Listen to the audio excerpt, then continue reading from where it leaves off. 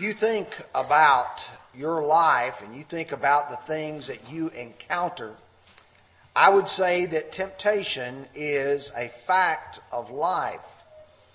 Everyone is tempted. In fact, if you begin to read through your scriptures, you will realize that in the very beginning of time, with the first man and the first woman, temptation began with them. If you continue to study through your Bible, you realize God raised up a people, Israel, the descendants of Abraham, and after He raised them up, they found themselves again being tempted. The passage that Brother Randy read just a few moments ago from 1 Corinthians chapter 10, verse 13, I want to remind you that in the context in which this appears, he tells him, no temptation has overtaken you except such as is common to man. It's common to each of us. Just like we're born, just like we die, each of us face some kind of temptation. However, he reminds us God will not allow us to be tempted beyond our ability to resist. And for every temptation that we have, there's always a righteous way to respond. When James wrote his letter in James chapter 1, verse 13, he said, let no one say when he is tempted, I am tempted by God, for God cannot be tempted by evil, nor does he himself tempt anyone. But each one is tempted when he is drawn away by his own desires and enticed. Then when desire is conceived, it gives birth to sin, and sin, when it is full grown, brings forth death. We learn that as we encounter temptation, God doesn't put that in front of us. It's the devil who does that. The devil is the one who wants you to sin, and we want you to sin because he knows the ultimate end of that is that you will be lost and losing your soul. And somebody says, well, if it's there, all of us have to encounter it. All of us have to face it. How do I meet temptation in such a way that I can be able to resist and to be able to overcome? And Jesus is our great example. He was tempted in all points as we are, yet without sin. You look at him, look the way he dealt with it, and then we deal with it ourselves. And so that's what Hebrews 4:15, he says, we do not have a high priest who cannot sympathize with our weaknesses, but was as tempted as in all points as we are, yet without sin. And then we learn that part of the reason why he took flesh upon himself, why he came in the likeness of man, is to show us what it means to be a man. And it says that in verse 18, for in that he himself suffered being tempted, he is able to aid those who are tempted. Jesus knows how to provide for us the guidance and the direction. And so tonight we want to talk about three things. I preached on the temptation of Christ more than once, but I want to approach it tonight by asking and looking at some questions about what we can learn. And we can learn something about Satan.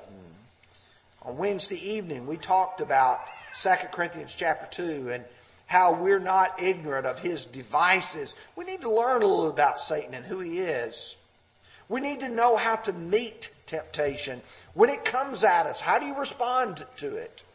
And then number 3, we all need to learn something about ourselves and about our weaknesses. So let's begin by reading Matthew chapter 4. We're going to begin with verse 1 and we'll go through verse 11. Then Jesus was led up by the Spirit into the wilderness to be tempted by the devil. And when he had fasted 40 days and 40 nights, afterward he was hungry. Now when the tempter came, he said, if you are the Son of God, command that these stones become bread. But he answered and said, it is written, man shall not live but by bread alone, but by every word that proceeds from the mouth of God. Then the devil took him up into the holy city and set him on the pinnacle of the temple and said, "If you are the Son of God, throw yourself down. For it is written, He will give His angels charge over you, and in their hands they shall bear you up, lest you dash your foot against a stone." Jesus said to him, "It is written again, you shall not tempt the Lord your God." And again the devil took him up to an exceedingly high mountain, showed him all the kingdoms of the world and their glory, and he said to him, "All these things I will give you if you will fall down and worship me." Then Jesus said to him, "Away with you, Satan! For it is written, you shall worship the Lord your God, and Him only shall you serve." Then the devil left him. Behold, the angels came and ministered to him. Now let's look and see what we learn about Satan. The devil is the great tempter. He is the one who is responsible for all of this wickedness we have in this world. Some people would say, well, the devil is just the personification of evil, that he is just really something that's out there, but he's not really a person, but the Bible portrays him as a real being. You remember in Matthew 4:3, he says, "Now when the tempter came to him," that is, the devil came to Jesus in some form or some fashion. 1 Peter 5 verse 8 tells us, "Be sober, be vigilant, because your adversary the devil walks about like a roaring lion, seeking whom he may devour." The devil is really out there as a real being. Now, there's limitations on him, but never mistake the fact of his power in our possible lives. Satan is brazen. And when you read Matthew 4, he comes and he portrays himself as if he is on equal footing with Jesus. In fact, I would suggest to you, not only does he portray himself as being on equal footing of Jesus, but in some senses he portrays himself, he said, "You fall down and worship me and I'll give you all the kingdoms of the world and their glory." That's something it wasn't his to give. He was devious.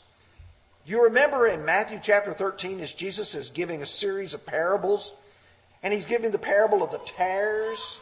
He said, while men slept, his enemy came and sowed tares among the wheat and went his way. The enemy is the devil. The devil's devious. He does stuff behind the scenes. Oh, when you start thinking about the devil, he's able to use us. He's able to use our friends. He's able to use our co-workers to suggest to us, maybe you ought to do this, maybe you ought to do that. You see, he sows the seed of discord among us. He's subtle as well. Remember in Genesis chapter 3 verse 1, "Now the serpent was more cunning than any beast of the field which the Lord God had made. And he said to the woman, Has God indeed said you shall not eat of every tree of the garden?" It's very easy for somebody to come in and be cunning and subtle in the way they approach us to get us to believe what they want us to believe. And if the devil is anything, he's persistent. He comes at you once, he comes at you twice, he comes at you 3 times. Luke 4 verse 13 says, "Now when the devil had ended every temptation, he departed from him until an opportune time." Wow, that tells you that the devil's looking for an opportunity to try to be able to tempt us. And if you don't give in today, he'll find a day when you are weak and a day when you are having a difficult time, and that's when he's going to come. You know, maybe the devil wants you to lose your temper, and you say, "No, I'm not going to do that. Not going to give in." Then you have a day when everything goes wrong. A day when your resolve is weakened. And then someone comes and you give into it just like that. I'll give you a good illustration. 1 Kings chapter 13. You have the prophet, a young prophet going from Judah up to Israel, going to cry out against the altar of Jeroboam. God had sent him and he said, I want you to go out another way that you came in. While you're there, don't you eat anything, don't you drink anything. After he confronts the king and has a leper's hand, then he has it restored by the prophet. He offers him whatever you want. No, I can't eat, can't drink. I've got to go out a different way than I came. As he's going back, an old prophet hears he's there and he goes out to him and he tells him, he says, well, I'm a prophet like you are, and God sent me here, and I need you to come back to my house and eat with me. But the text said he lied to him. You see, the devil will sometimes, you look at a person and you know they're not right, like the king was, and you won't give in. But you let somebody who claims to be a religious person say, well, yeah, it's okay. The devil is that kind of being. He plants doubt. He makes us question, has God said? Is that what it really means? Is that what it's all about? Well, the approach of the devil is to tempt us to satisfy our physical appetites. Do you remember what he told Jesus when Jesus was hungry? Turn these stones to bread. Satisfy your desires. Do you remember Hebrews chapter 12, verse 16, as it talks about Esau? It says, lest there be any fornicator or profane person like Esau, who for one morsel of food sold his birthright. All that just appeared to be such an important thing to do, to sell your birthright to have some food, only to realize how precious of a thing that you sold. Temptation comes from this devil to test God. See if God will do what he tells you he will do.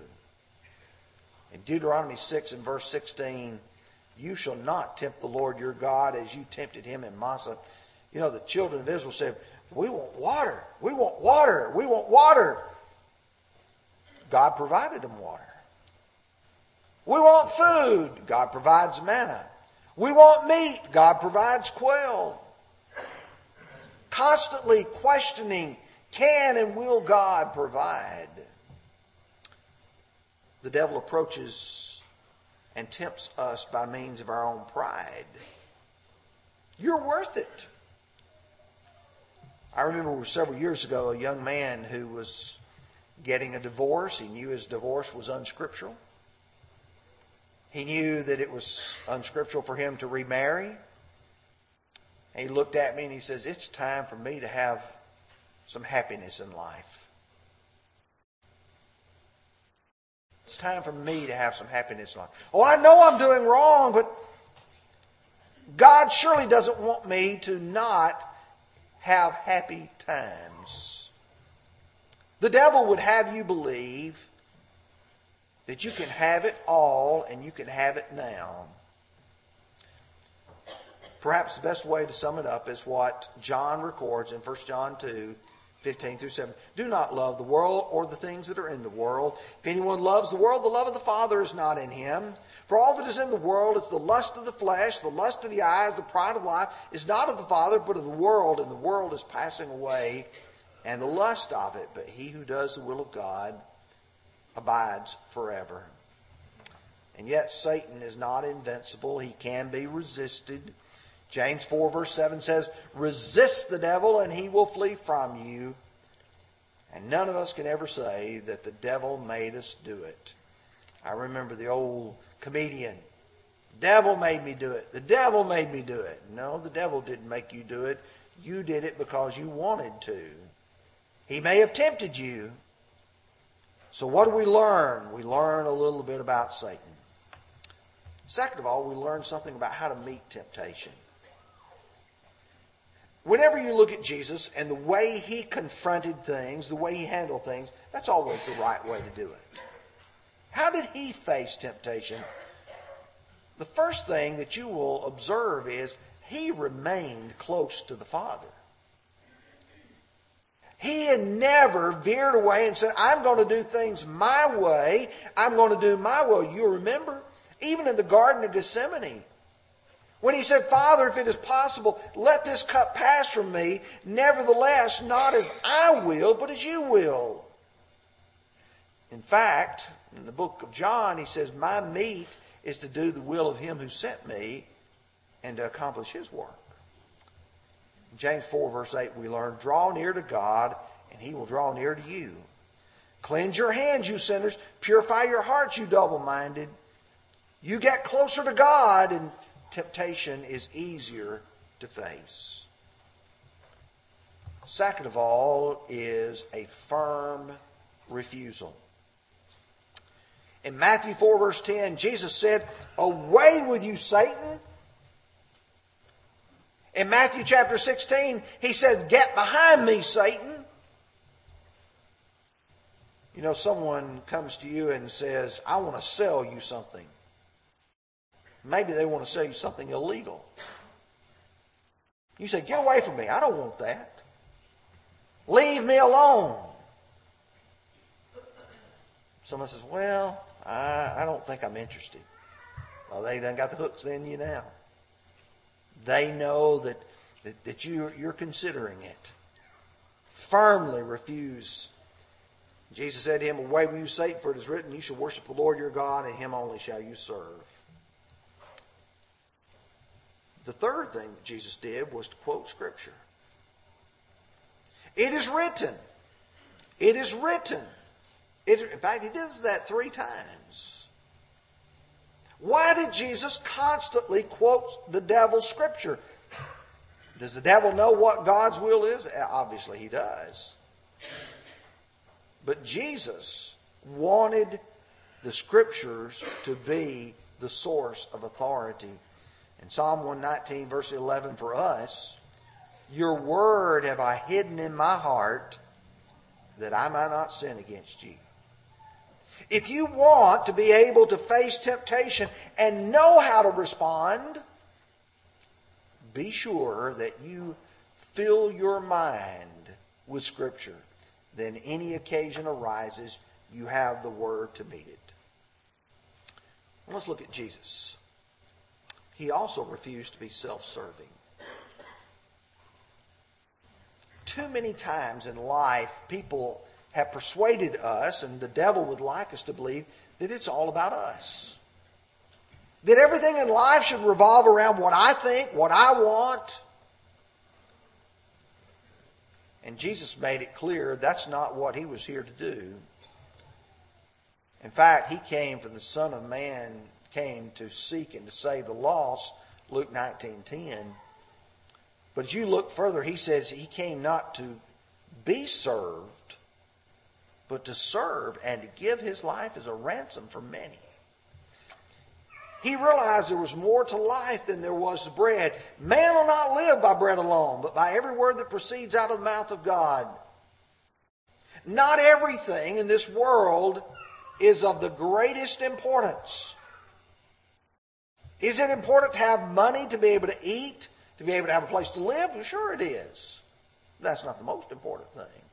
Is it important to have good friends with whom you can have fraternal relations? Well, sure it is. But the most important thing is doing what God says. I think about being on that pinnacle of the temple and how beautiful that place must have been when the devil took him there. You know, Herod had rebuilt that temple court area. Built a beautiful colonnaded area on the southern end of that Temple Mount area. It's called Solomon's Porch.